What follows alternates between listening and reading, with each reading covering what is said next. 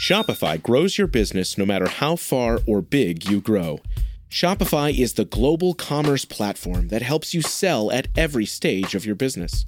Whether you're selling your fans' next favorite shirt or an exclusive piece of podcast merch, Shopify helps you sell everywhere.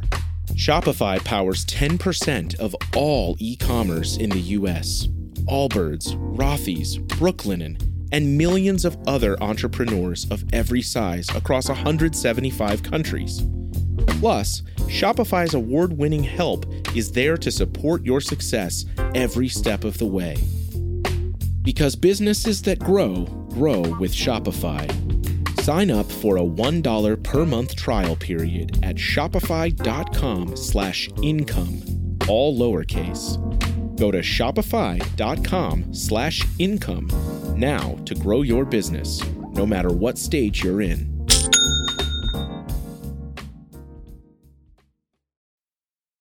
Hello, and welcome to another edition of Play Me or Fade Me. And thank you for joining us as always. Well, this is a college football special edition. We're going to cover our first half wagers for the week. Year to date, we are 6-2 on first half wagers, and we're going to add 5 more to the card today. So let's lead off with our Friday night play. We're going to take the Louisville Cardinals plus the 3.5 at Central Florida. So last week, we picked against Louisville. This week, I'm on Louisville, at least in the first half. So I think Gus Malzahn has an excellent team at UCF. They might go 12-0 this year for all I know. They have 17 starters back. The bounce house will be rocking.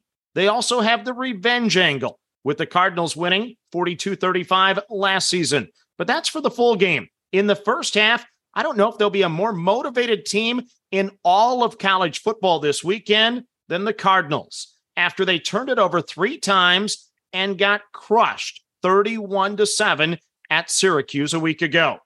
So they have the first tough road game under their belt. They still have an excellent quarterback. They have 14 starters back. Bottom line, I think Louisville's a good football team, and I think they'll show a whole lot more Friday, at least in the first half. So I'm going to grab the Cardinals plus the 3.5 at Central Florida. Next up on the card, it's a Pac-12 team, and they're a big underdog. It is Colorado plus the 10 at Air Force. So Colorado ended up giving up 9.2 yards per carry and 275 yards rushing against TCU last week. But 261 of those came in the second half. They did a good job stopping the run game in the first half. We know Air Force is going to be able to run the ball, so they're going to test this Buffalo's D. But Colorado was down only 7-6 at halftime last week. They won the time of possession. They had more first downs. It wasn't all bad for Colorado, but their quarterback got booed and benched at home. So now this game is on the road, but might be a more friendly crowd for them. The two schools are close distance anyway, less than 90 miles apart. And it's the big school as the major underdog at the little school. I'm going to grab the 10 in the first half with Colorado at Air Force. Next up, one of the marquee games of the week. We're going to take the Pitt Panthers plus the 3 over the Tennessee Volunteers in the first half. So there's lots of reasons to back Tennessee, but I think Pittsburgh will start strong. Pitt survived the backyard brawl against West Virginia. They got outplayed and yet won the game. This week, they know that Tennessee will be bigger, faster, and stronger. They will need to be much, much sharper this week to have a chance to win.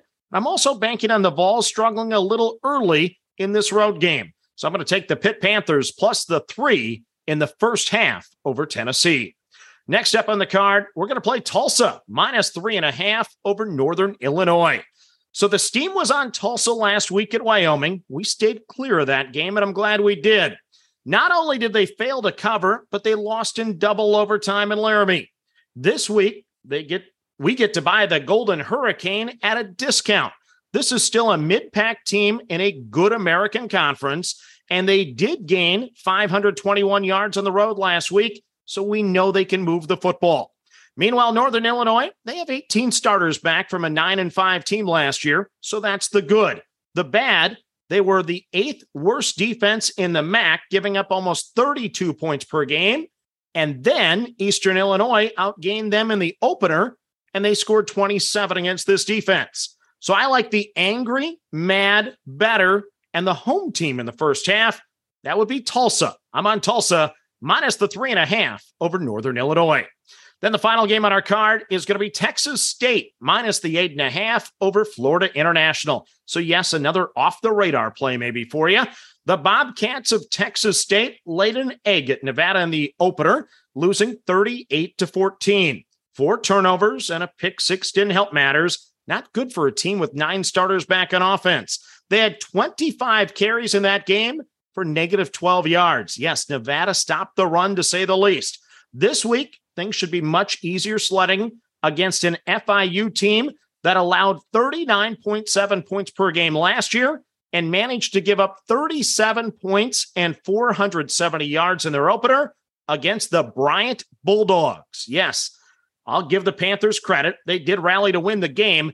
Nonetheless, I expect Texas State to bounce back big. I think they'll cover the 8.5 with ease in the first half. So I'm on Texas State minus the 8.5 over Florida International. So let's recap your college football first half plays for this week. We're on Louisville plus the 3.5 at Central Florida.